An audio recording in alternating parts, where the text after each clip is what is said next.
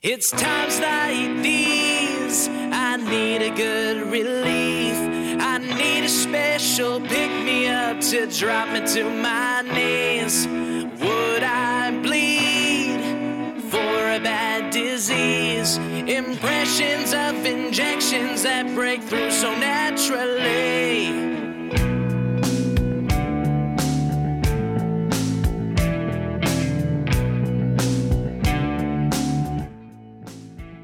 Hello, everyone. It's been a while. I'm your host, James Zimmerman, and this is 100 Windsorrites. And behind me now, you're listening to In These Hard Times by The Stroll. It's been a very long time since I've done one of these. Almost a year, actually. I guess the reason would be, I get rather antisocial during the summer or during the winter time. And with that and starting a new YouTube channel, Your New Favorite Show, go check it out. Link in the description. Yeah, I just got a little sidetracked. And I hope to bring more of these on a regular basis. But again, we'll see. There's never ever really a time frame with this. I guess we'll call this the second season for now. So I decided to change my mind. That's pretty much it. Anyway, I want to get back into the meat and potatoes of the show. Today, I'm featuring my interview with a very good friend of mine, Ashley Godin, a.k.a. Lula May, a badass derby girl who is really passionate about the sport. And it's interesting to find people who have a hobby, not even a hobby, sorry, hobby's not the right word, who have an obsession and a love for a sport or an art and just immerse themselves into it. And it's really cool to hear Ashley speak about, just her love of the game. Nothing from me after the show. We're going to keep this short and simple for our first run out in a while. But at any rate, I hope you enjoy this episode, and we will talk to you soon. Stagger on the line, telling you my stories of war.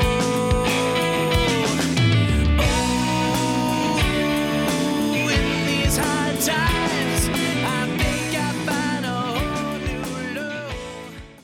So who am I speaking with today? My name's Ashley Godin. I usually go by Ash, or in the roller derby community, I'm just Lula. Mostly Lula at this point now. All right. Yeah. And who is Ashley Godin / Lula? Oh, that's a big question.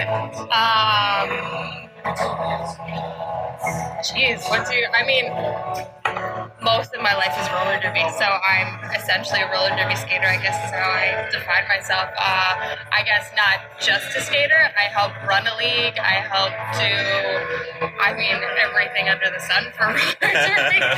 I guess I should say essentially, roller derby is a good, 90% of my life at this point. Right. It's funny to say, but, that's what I do. Everything I do is roller derby now. How did you even get started in roller derby in Windsor? I didn't even know that was a thing. Yeah, actually, I got started with it. I was planning to start with it back in college. I interviewed a few girls who were part of the league. They were old-time friends of mine. Actually, friends of mine, it was their mom who was playing at the time. So I asked her to come in super last minute for one of those live tapings we did. Okay. I was scrambling. I had nobody planned for that day, and I was looking at the schedule oh shit, I'm supposed to do something. So I called her up. She did me a huge favor. She came in. And that was a big starting point for me because I got a lot of information out of her that I would have had to go get elsewhere. Okay, so it kind of worked both in your favor. So it's been about 3 years now, almost to the day. Really? Yeah. All right, cool. So explain what roller derby is to those who don't know. This is the hardest part. I feel the silliest explaining roller derby. All right, fair enough. Well, this is a silly show, so whatever. So the best way I can put it is that it's a combination of like racing and kind of hockey, like the aspect of the full contact. So you race around a track. There are 2-point scorers. They're called jammers. They wear stars on their head to signify There we go. that they're the point scorers. But to make it a little harder than just racing around the track, each team fields 4 blockers. So their job is to get in the way of the other jammer. So that's the simplest way to put it. It's a race around the track with some big obstacles in between. Okay. And then it gets even worse when you start implementing rules and different sanctioning, but that's like the easiest way.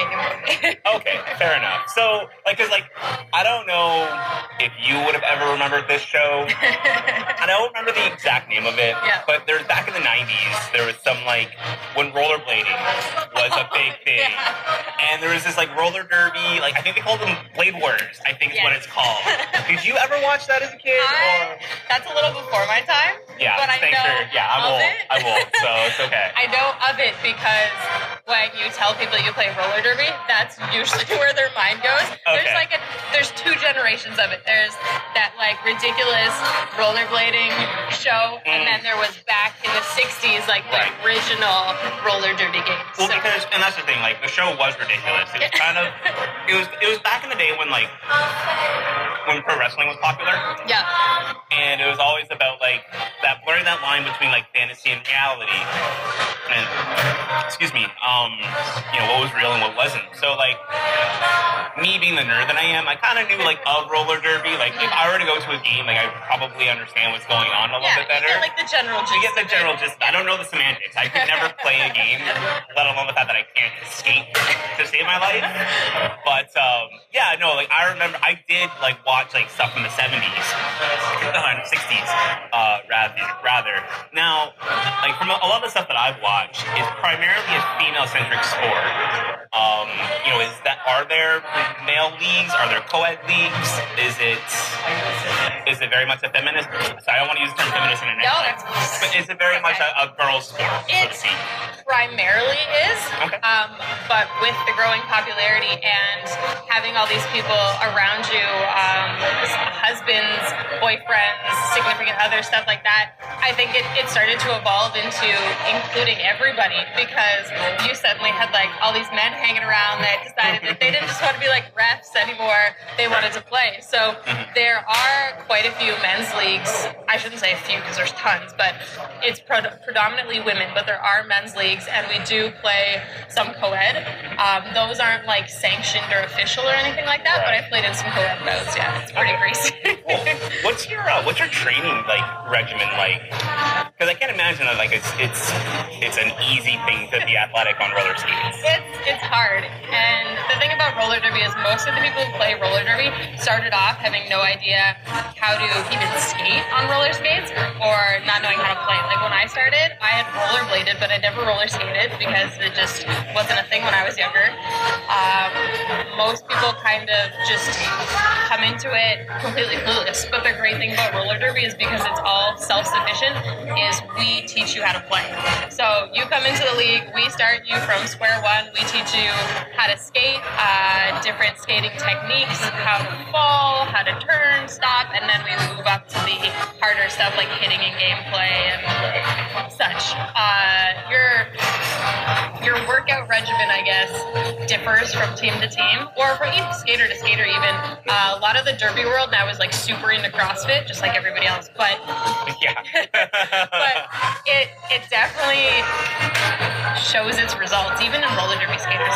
Some of these girls that I've skated with who have done CrossFit even in the last year, their gameplay is just so significantly better now they're used to just tossing weights around and doing a bit of cardio. I mean, not as much cardio as you would just skating all the time, but it's fantastic.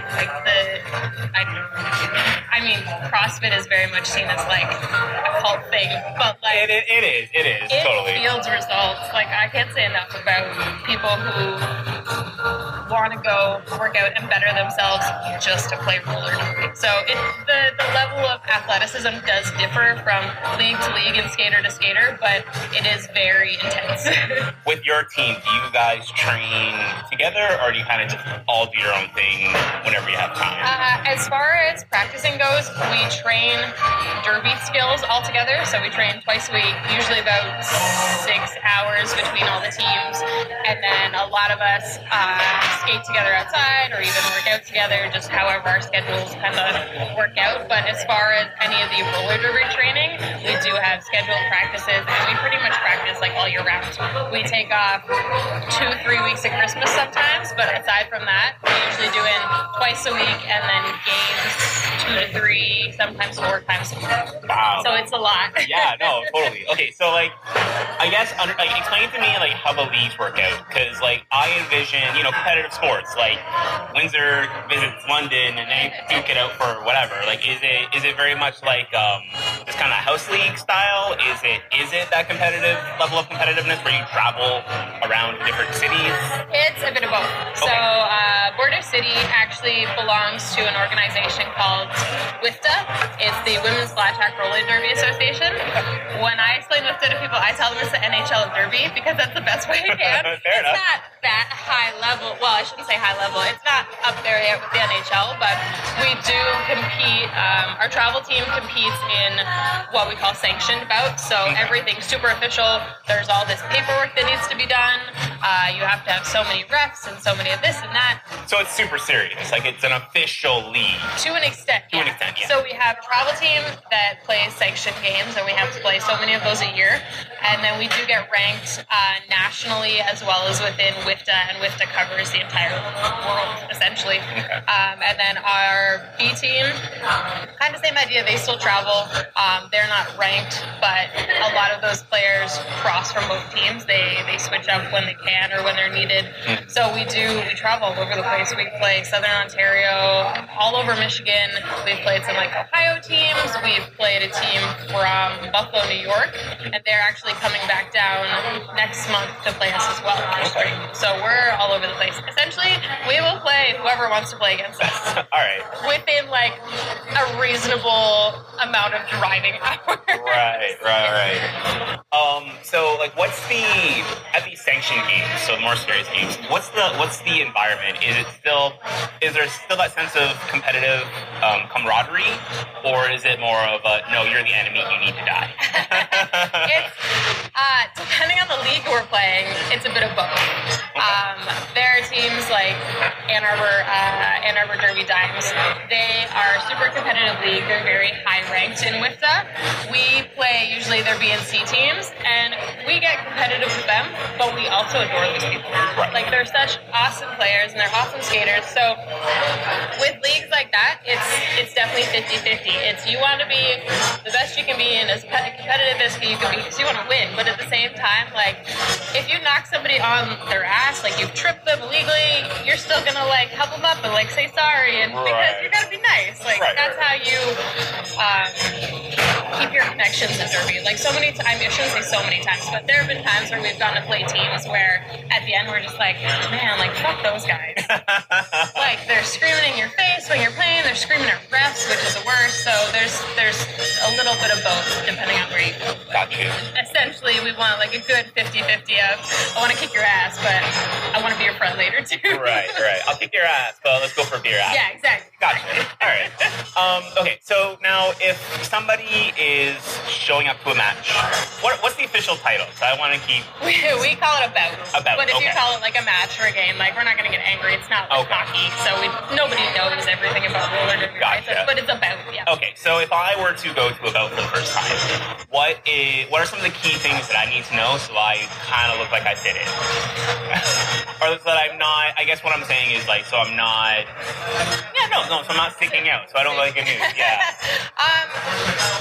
Honestly, our fans and the people who come to watch us come from like all walks of life. Like, we have people who show up who have no idea what roller derby's about. They showed up because their sister's brother's cousin plays, and then we have people who knew what it was like in the 60s and want to check it out. So you can show up knowing like nothing at all, and we would still love to have you. Like we want to share roller derby with everybody and get everybody as excited about it as we are.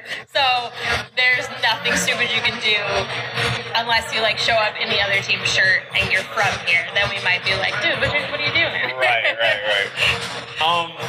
Okay, so what are some? Walk me through some of the injuries that you get, like some either common or just like.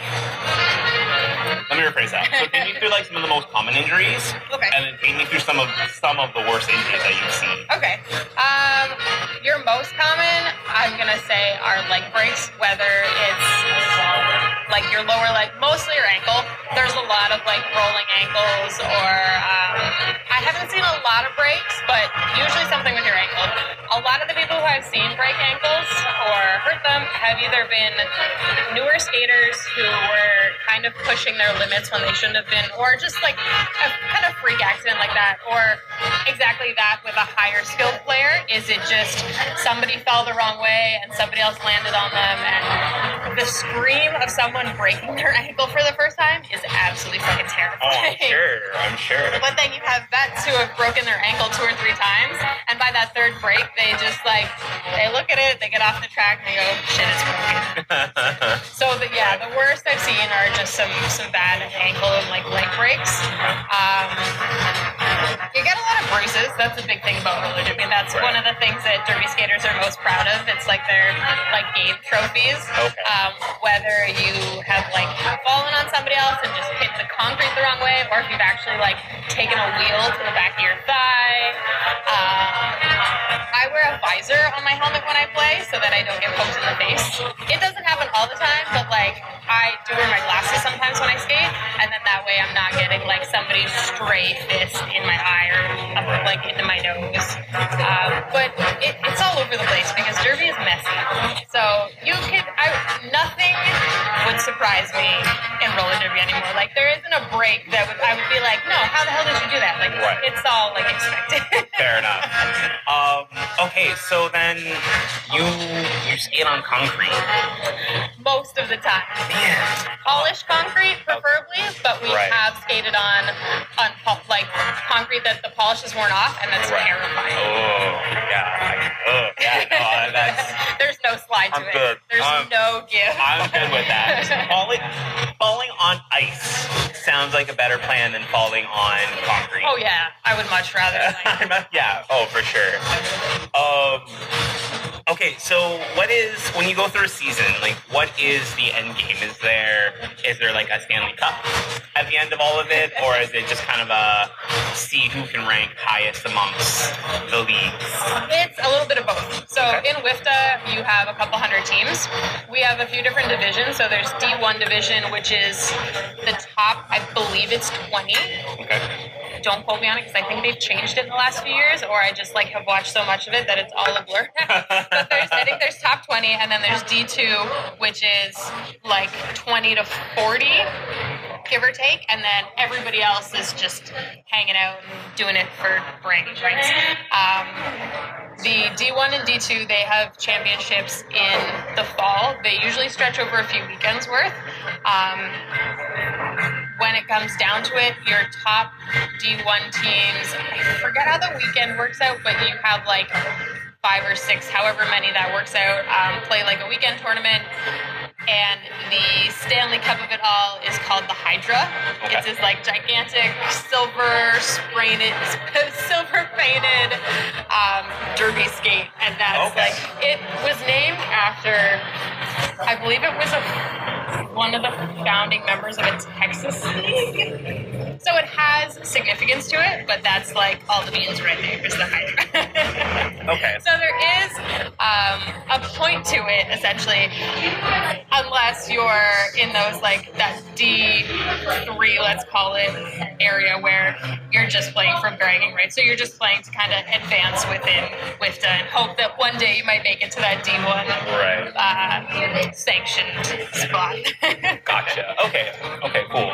All right, man. Like that, you're opening up a world that I like kind of knew existed.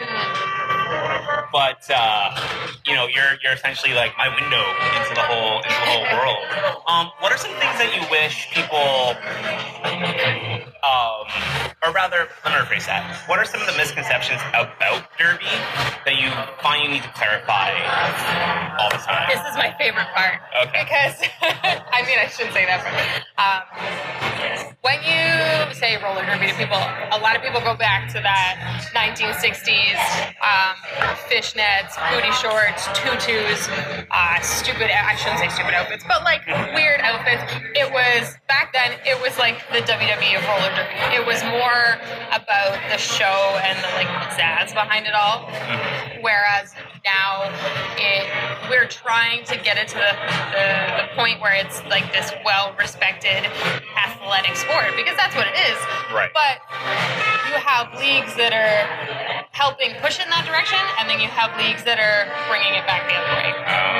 Which is, and you know what, like, to each their own. Some people don't play derby to be competitive. Some people play it just for the workout or just for the community, and some people enjoy that aspect of roller derby of still like dressing up and putting crazy makeup on and tutus to go to games. And I mean, that's not my thing. It drives me fucking nuts. I wore a tutu once for a themed bout, and we do have themed bouts where we do get dressed up and stuff, but like if I'm going to play a sanctioned game, I'm gonna wear like black compression pants that match my uniform. I'm not gonna show up in like fishnets and some like crazy striped shorts. I mean, I might wear striped shorts, but like I hate the people who see it as like this big like fashion show kind of thing. Right.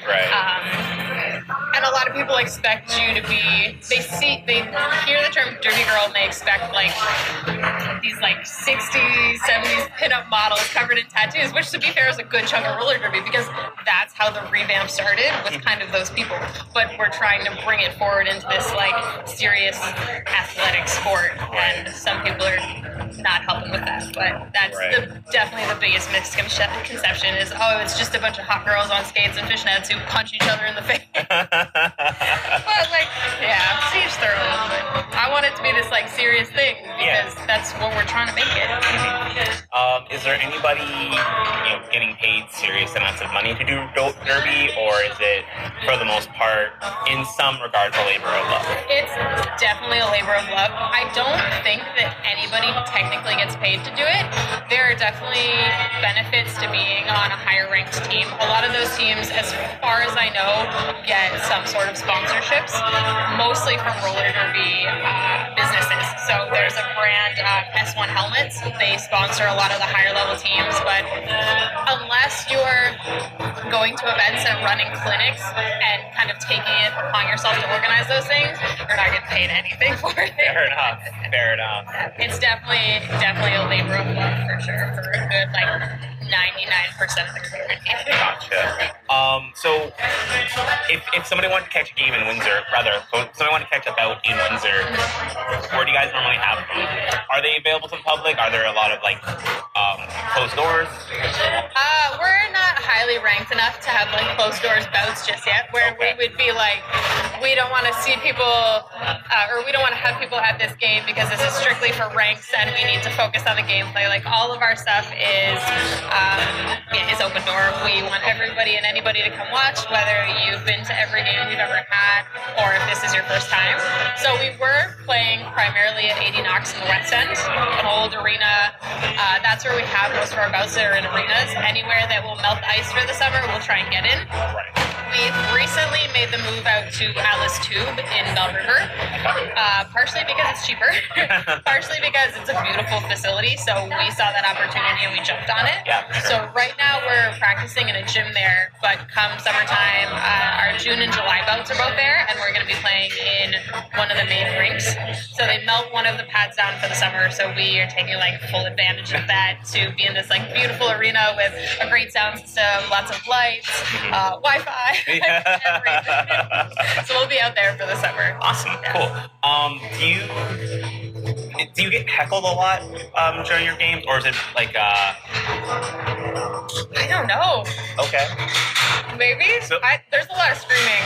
Okay, So there's a lot of screaming. You just can't tell what the screaming actually is. It gets to the point where like you're on the track and you're focused for the most part like on that. Okay. Even to the point where sometimes you can't hear your coach yelling at you to like call off a jam. Right. So there is definitely a lot of screaming. There have been times where I've been like on the track and I've laid somebody out and I have heard like a ooh or like something like that. And those are like the super satisfying moments. Right. I think the people who come to bouts having derby experience are probably the ones not necessarily heckling, but more along those lines, like, oh, you should have done this or you should have done that. Okay, so like the armchair. Yeah, okay. Everybody else there is just like happy to be there and just like yells and screams when they think something good is happening. Okay. Yeah. That's good. Because like I thought, like I remember, I don't know what made me think of this, so just bear with me.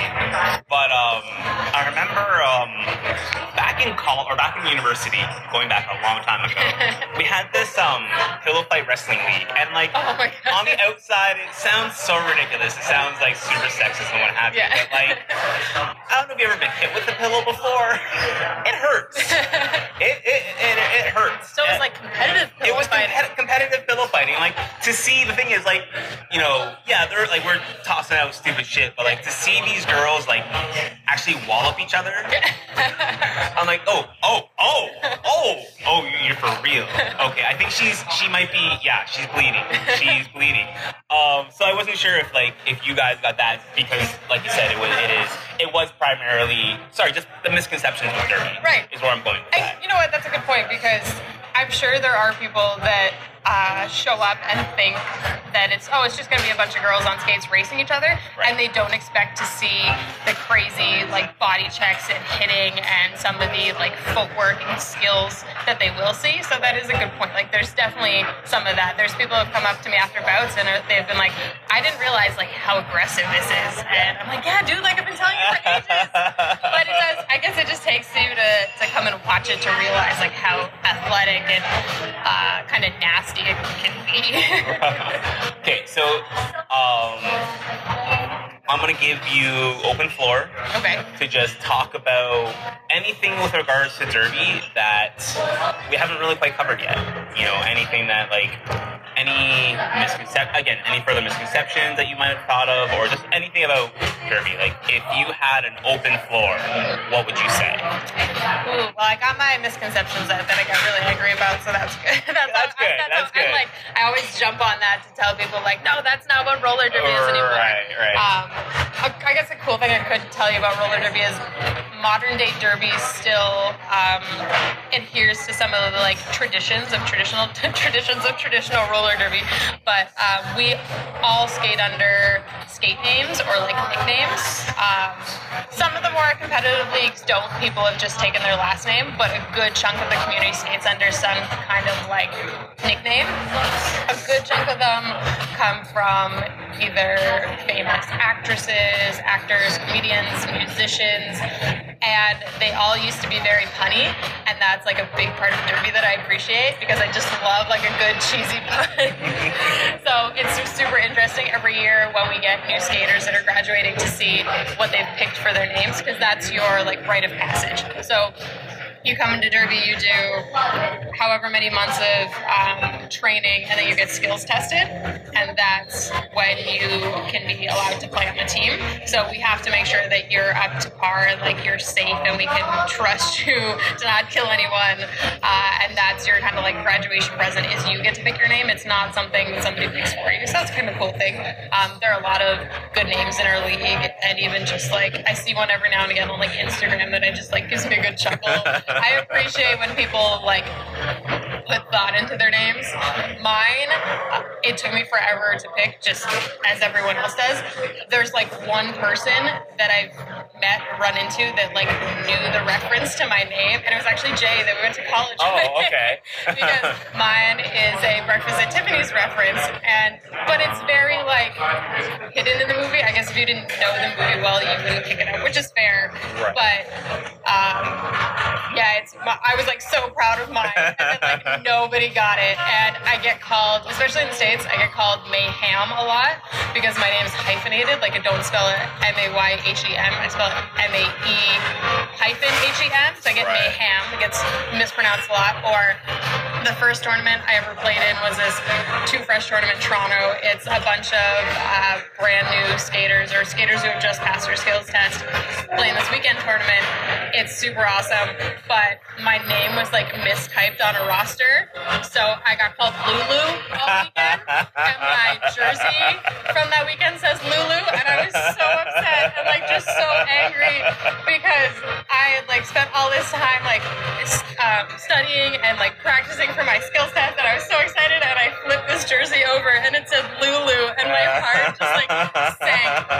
And like, to make it worse, not everywhere we go, but like every now and again someone will call me Lulu instead of Lula. I don't know why. I don't know where that comes from. Right. Like, I would probably pick Lola over Lulu, but like every now and again.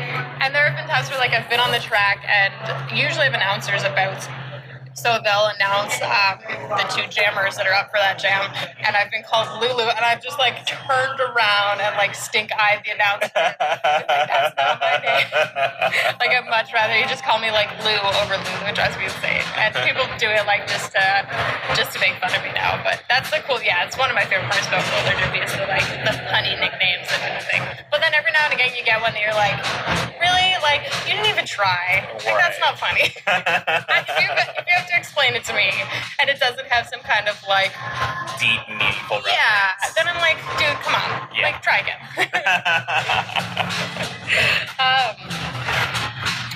Yeah, I don't know what else I could tell you about it. I don't know. I feel like all I do is talk about derby, and then like I run out of things to say. Like, I watch. The cool thing about derby now too is because WIFTA is growing as an association, there are a lot more resources available. So our league has been around since 2010, and back then they were playing it. I mean, it was just a bunch of strangers who got together and they were like, "Hey, there's this cool thing we want to do." They were moving in and out of homes. They were skating outside sometimes, and now we've gotten to the point where we have a mostly permanent home, and we have all these like resources available to us. And derby community is huge. There's like all these games you can watch on YouTube. So even if you were someone who didn't know anything about roller derby, you can just go online and watch derby. You'd have no idea what's going on, but you'd probably pick it up after a few minutes or so. Right. It's something that I definitely like put on everyone to get into. Like, if I meet somebody new, I'm like, hey, like, how do you feel about roller derby? Or like, if you meet someone that you know is already into like fitness and that kind of stuff, I'm like, hey, do you want to come skate? I'll teach you. Like, you don't have to know anything, and try to like talk people into it. Right. But at the same time, it's very much like you said, like a labor of love. There's a lot of time and commitment that goes into it. Like, we skate 5-6 hours a week, but part of my skating during the week is training fresh meat. So I train new skaters. I practice with the team I play on.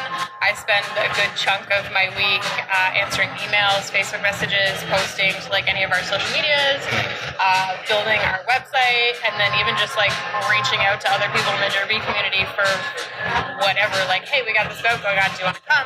Right. Hey, we need sponsorships. Like, there's so much that goes into running this league that I think people don't realize, and it's hard when you only have, I think we're down to about 35 members right now, so it's definitely a labor of love. But like, I don't know what I would do without roller derby. I thought about that the other day. Like, so much of my time is consumed by derby that like, if I wasn't doing it, I don't know what I'd be doing. Like, would I just be sitting around like spending way too much time on Facebook, or like diving like even deeper into weird conspiracy theories on the internet? Like, maybe derby keeps me grounded. Okay, so you mentioned I want to explore that. Let's explore the conspiracy theory thing. So, like, what do you mean by that? Like, let's explore that. To be honest, I wouldn't say that I like believe in a lot of different weird conspiracy theories, but I find it super interesting. Yes. Like, people who think that the Earth is flat. Like, yes. I mean, I don't agree with you, but if you're gonna argue it to that extent, like, I will listen to you, because you have obviously thought this out pretty well. Or like, a all this like mandala effect stuff. Yes. I think that's pretty neat. Yes. I watched a few YouTubers that just like one of their favorite things to do is just like dig up weird internet conspiracies. So like this whole like Avril Lavigne thing is where she actually like died like 5 or 6 years ago, and the Avril Lavigne that you know now is just her body double from. Yeah, I'll send it to you. It's Oh pretty my God, crazy. you have to. Because like I read it and I'm not ever completely convinced by any of this stuff, but Right. like a lot of these people make a good point. So like if you're gonna like dive into it that far that like you are trying to convince other people, I will certainly listen to you. Fair enough. No, that's an interesting.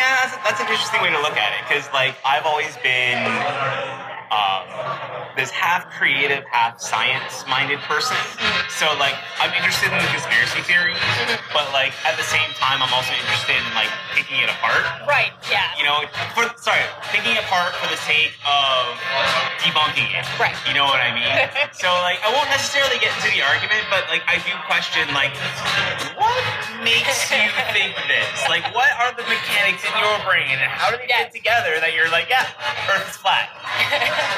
I think a lot of it is like deep rooted in my like my ways of like atheism, and I think that's where it started because like I questioned a lot of that for a long time. So then like when people bring up all these other conspiracy theories, I'm like, okay, so what makes you think that way? Right. And it's all just like super fascinating. Instead of being like pissed off at somebody who thinks the world is flat, be like, fuck you, you're dumb. Yeah, that's exactly. Okay, exactly. explain it to me. Why do you think it's flat? Right.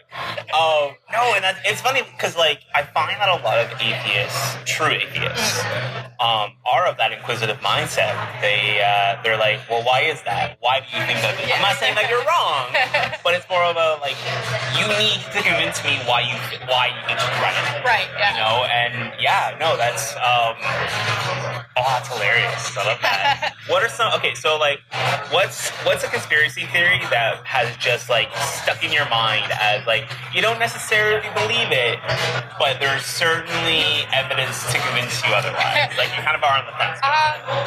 Honestly, like some of that mandala effect stuff and some of the idea of like a glitch in the Matrix. Yeah. Like every now and again I'll do something and I'll be like, whoa, I just glitched, like, just to be funny.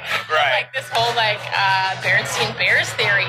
Because when I first started watching it, I was like, no, that's stupid, that's not a thing. And I saw like all these people who are convinced, like, yeah, when I was younger it was spelled this way. And that's how I remembered it. I was like, no, like it's definitely, I watched so much Berenstein Bears and I had so many Berenstein Bears books when I was younger, like that's how it is. And I found like a movie or something, I think at Value Village, and it was spelt let's call it like the way it is now, as opposed to the like 90s way. Right. Whereas one of my friends posted on Facebook like a VHS they had found where it was spelled the 90s way.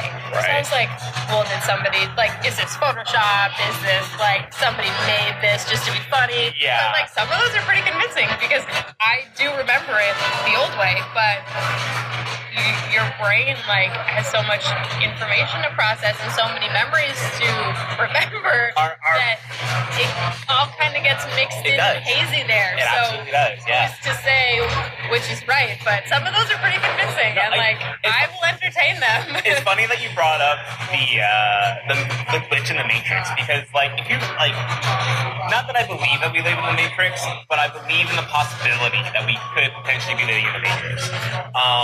Because it's one of those things that like you can't necessarily prove it, right? You can't prove like, exactly. You can't prove that it's it's a thing that's super hard to prove. So like yeah, it absolutely could. I'm not gonna sit here and dwell on it for the rest of my existence. Yeah. But like no, it's cool to think of that as a thought experiment. Yes, yeah. You know, it's really cool to think of that as a thought experiment. It's like, are we really just in in a Matrix style simulation, right? Okay, so yeah, like, or what's the one conspiracy theory that you're just like, no, there's no fucking way that's a possibility. I'm trying to think of like some of the ones I've watched recently. Oh man, I feel like there's way too many. No, I can't think of any good ones. It's fine. It doesn't have just whatever comes to your mind. It doesn't have to be necessarily a good one. I mean, like this Avril Lavigne one is pretty ridiculous. This Avril Lavigne one is something that's really so piqued my interest. The like general gist of it is that like she had this body double, like apparently a lot of celebrities do, like just somebody to dupe out. Paparazzi. Yes, when they're out in public. So this girl, I think her name's Melissa, looks a lot like her. There's like some small like differences between them. But like if you maybe didn't necessarily know what Avril looked like, or if you hadn't seen her in so many years, you might go, oh yeah, that was Avril Lavigne. So this theory is that after one of the old, like, more emo Avril albums, she died. And I can't remember if it was, like, an accident or if it was, like, an illness, however it happened. So she died, but that was, like, her peak of stardom. So they just said, this record label or whoever was like, well, we already have this girl who looks like her. We can probably make her sort of sing like her. And this theory is that they've just been like passing this Melissa girl off as Avril for the last like 5 or 6 or 7, however many years. It's probably longer than that because I feel like those Skater Boy albums were from ages ago. They were. Skater Boy was. Oh shit. I know I was in high school. I don't remember if I was just getting into high school or just leaving high school. But yeah, it was like Skater Boy was definitely a high school. A long time ago. Yeah, it was. So I saw this. One of the convincing posts, or one of the things that was just funny about it was, so Avril quote unquote had posted like working on this new album, woo, and like posted a picture, and some girl was like, Avril would never say woo, that's not how she talks. Like she was this like quiet little emo skater kid, and now she's turned into this like poppy princess, like that Hello Kitty song or whatever. I was looking for that song. Oh my god, so ridiculous. I saw 30 seconds of it in like a top. I was watching some Watch Mojo top 10 thing, and yeah, for the 30 seconds that they showed of the video, I just wanted to blow my brains out. Yeah. So apparently that was one of like the things that people were like, no, like this isn't Avril. I don't care. Like I don't care what you say. Yeah, I don't care that she like married Chad Kroeger and like he's helping her with her music and like this is the direction she's going, and they're like, no, this isn't her. Right. Oh man. Oh, that's hilarious. Okay, so I guess take me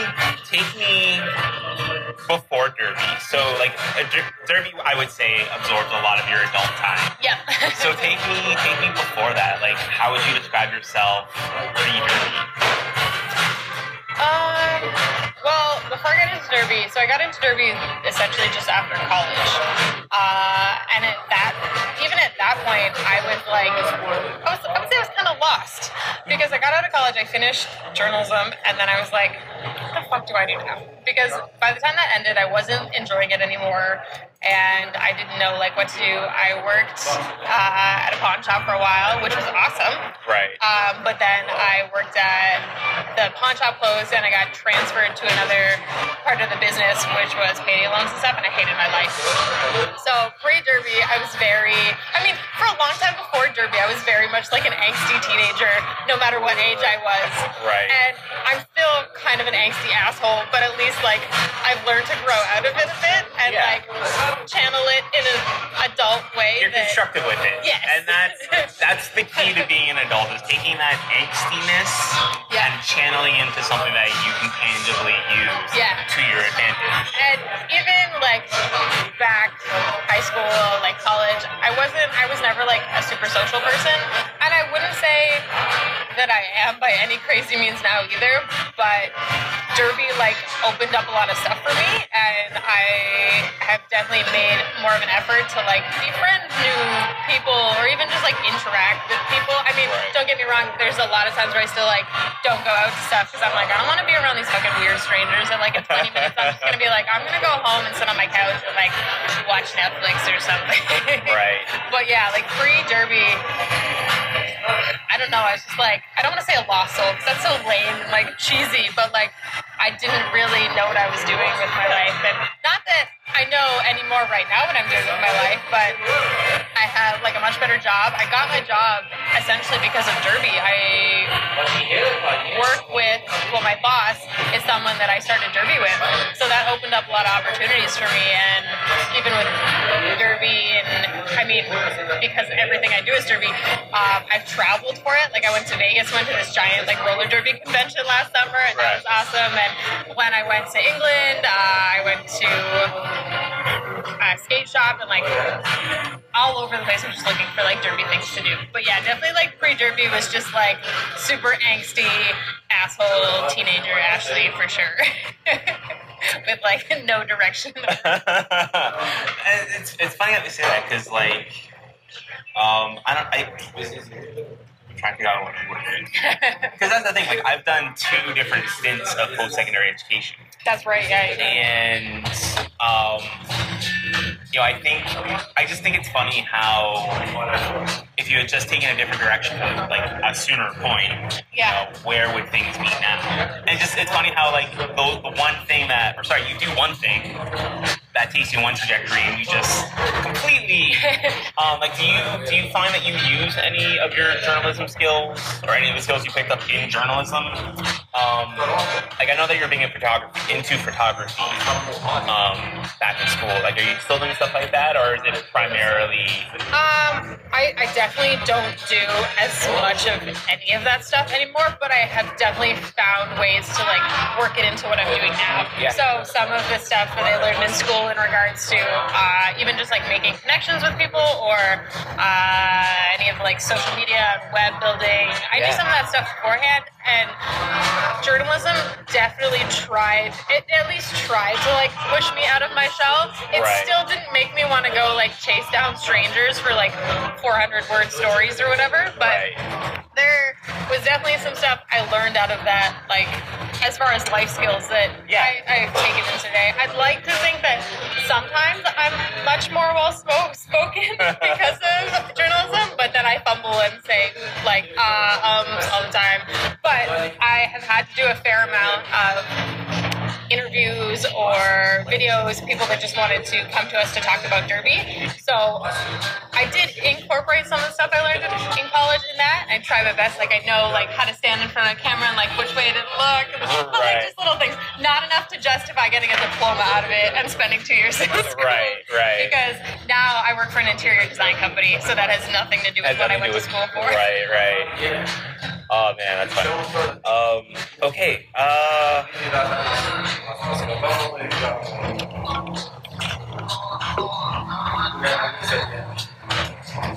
Where am I going with this?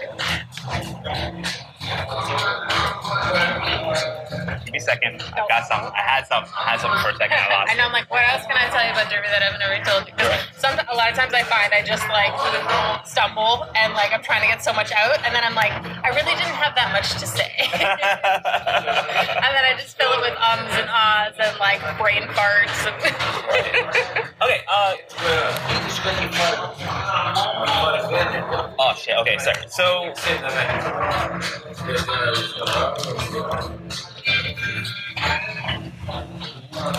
Oh man, the drugs are really good on this one. No, I'm kidding. Yeah. Okay. So overall, like, how would you describe?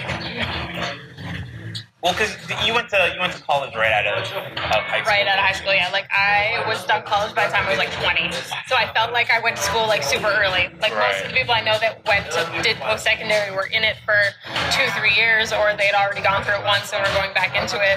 So by the time I finished, I think I was 20, and I was like, what am I supposed to do now? Like I felt like I'm just a baby in the world. Yeah. No, and it's funny because like I really feel that. I guess this is the point I was ultimately trying to make. It's if I had known, I guess if I had known then what I know now, I certainly would have not gone into. I wouldn't say I would go into journalism right away. I would say that I wouldn't go to university right away. There's certainly a misconception about like being ready and hitting these life goals, right? And I find at least with our generation, we're trying to break those norms down.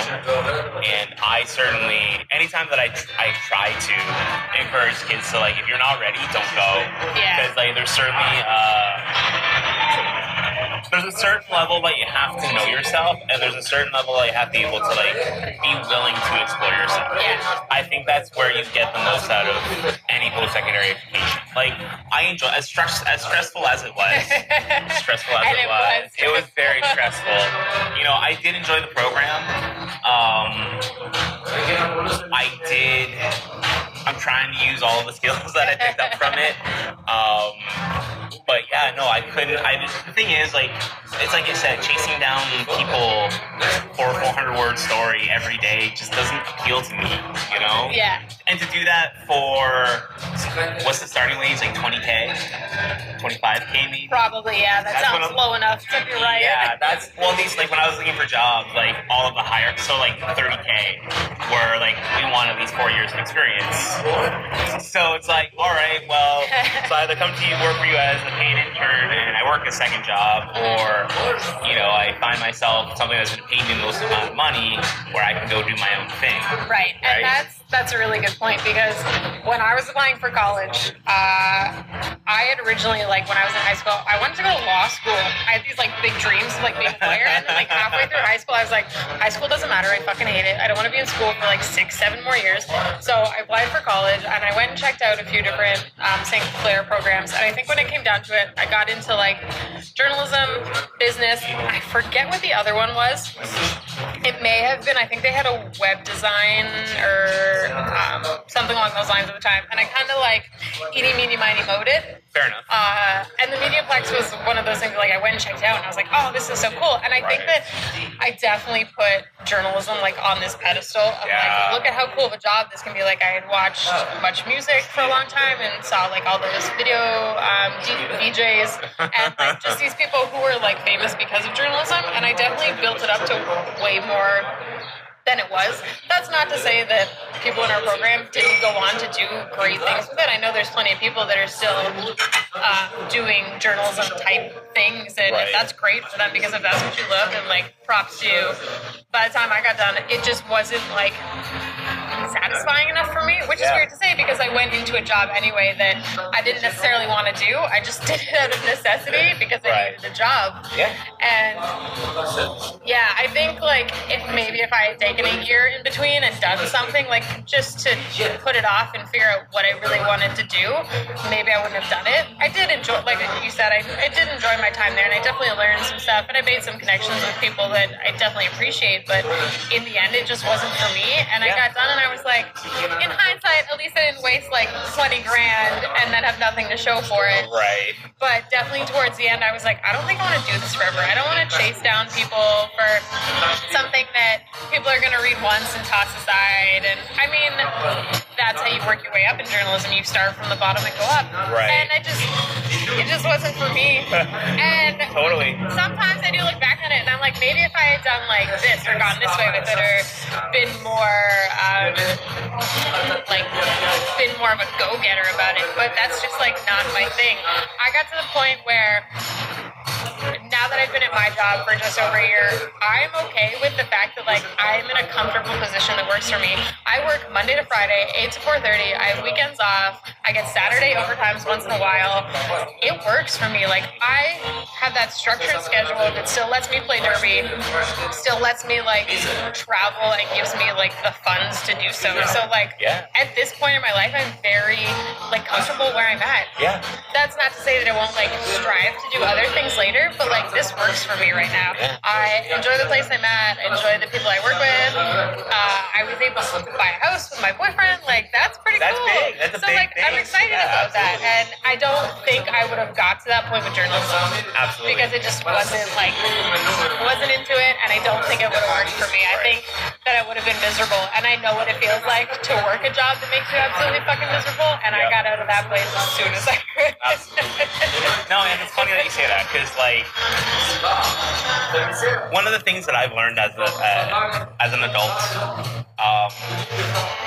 and, like, I say this as, like, a new adult, like, somebody who, I wouldn't consider myself an adult until I hit about 30, 31. Right. I think that's a fair, like, judge of, like, adults. Yeah.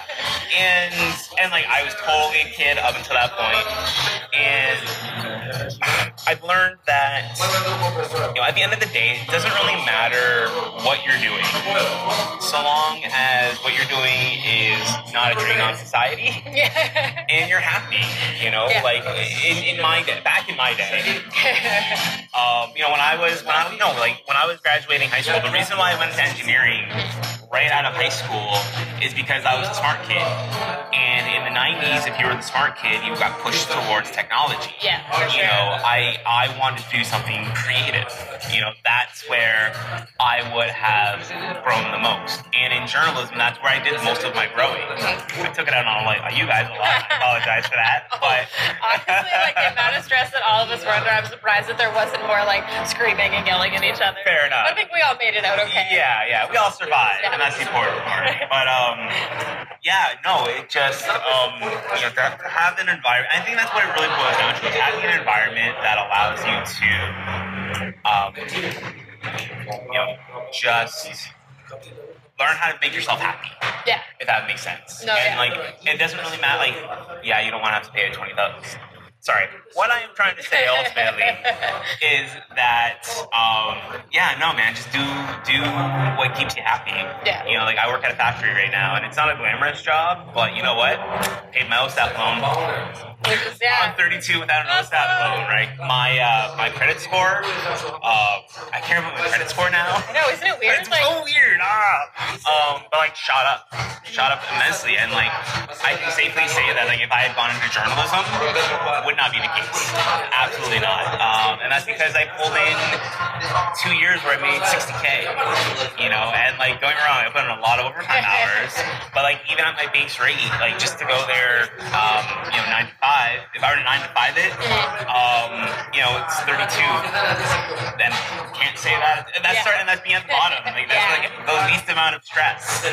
You know, so I can't really. Yeah, it's not a glamorous job, but paying the bills, and it's allowing me to do stuff like this. Yeah. It allows me to try and be internet famous. Yeah. You know what I mean? And you know what? Sorry to interrupt you. No. And I think that's a huge thing that I just want so many young people to catch on to, because I think if I would have caught on to that earlier in life, I wouldn't have felt like I got out of college and I shouldn't say I felt like I was this disappointment, but I kind of felt stuck. I was so what now? I'm this college grad and I don't know what to do with myself. Yeah. So I think people need to realize that doing mediocre, for lack of better terms, jobs and things is perfectly okay. It's totally cool to work a 9 to 5 desk job Monday to Friday and have weekends off. I spend so much time. I started working when I was 15, so for a long time I was what's a weekend? I don't get that. I work in retail. And now exactly. I'm this is awesome. I sleep in on Saturday mornings. I can go to bed late on Fridays.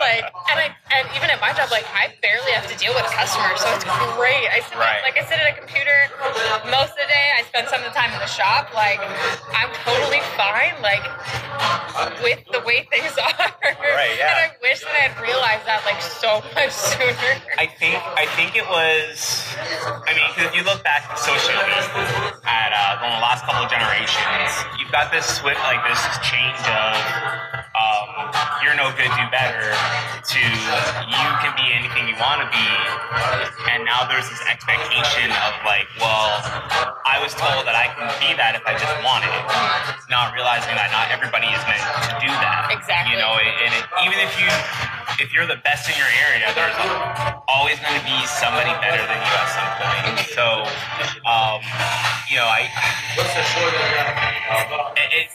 it sounds negative, but the reality of the situation is not everybody is meant to do everything. Yeah. And it's not mean that you shouldn't try. Right.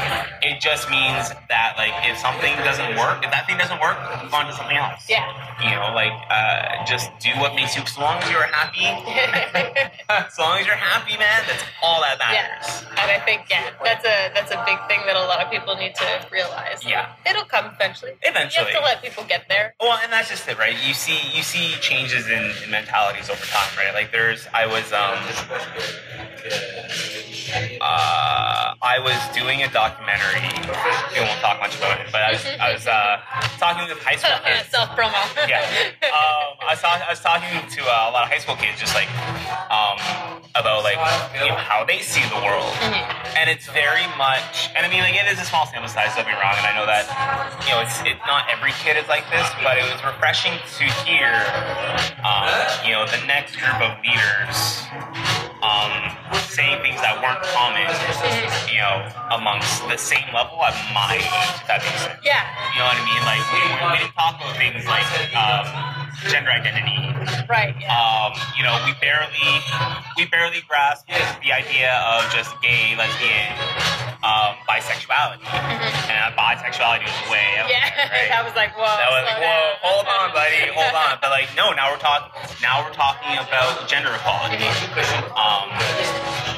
So yeah, we'll start seeing changes eventually. Yeah. And I don't know, call me a hopeful romantic if you will, but I do have hope for the future. I mean, like, my generation was no different. The concentration of shitheads in my generation was no different than the concentration of shitheads in this next generation, right? You know, the moral of the story is humans are shitheads. Yeah. You know, like, we suck as a species. Yeah. But there is a greatness either. Right. Yeah. No, I completely agree with you. That's a great way to put it. Thank you. I totally agree with, like, just, yeah, we're complete shitheads, man. But, like, man. we're learning. We're learning. We're trying. We're slowly getting there. Yeah.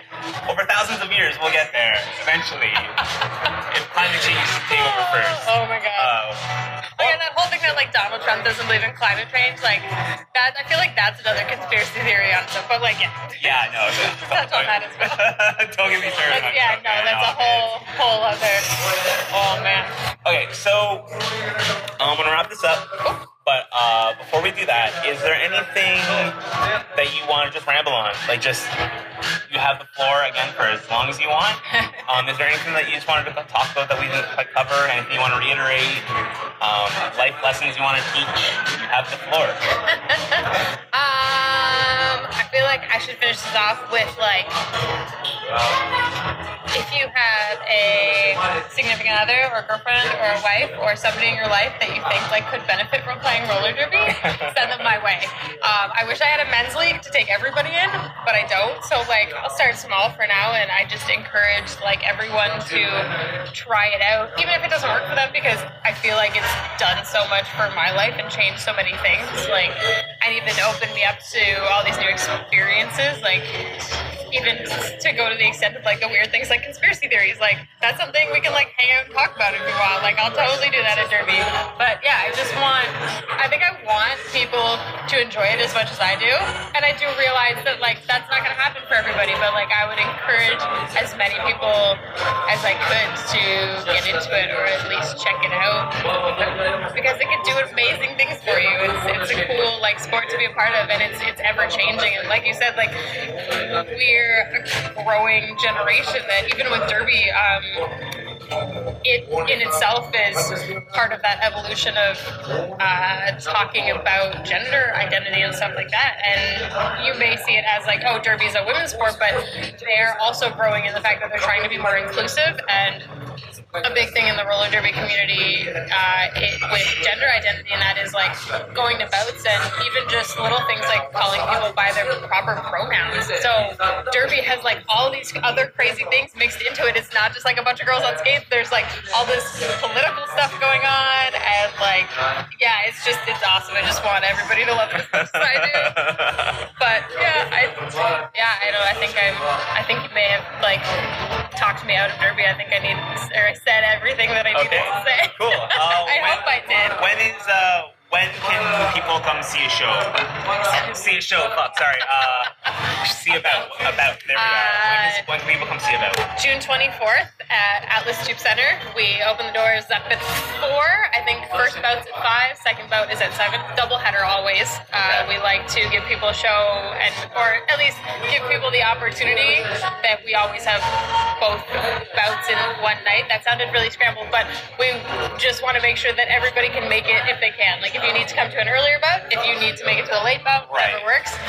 So yeah, Belle River, I know it's a bit out of the city from where it used to be, but we're trying to open it up to a new community. We're trying to, like, reel in all these folks in Belle River because they don't have a lot going on. Like, hey, come see us play roller derby. All right, cool. So yeah, we'll post all the information up. Yeah, I'll send you all that. Yeah, send me all that information, and yeah, nothing else. Thanks for. I'll probably think of something later. Probably. I'll add it in the show notes. All right. Well, thanks so much for talking with us. Thank you for having me. All the time when I'm on the phone with my boyfriend.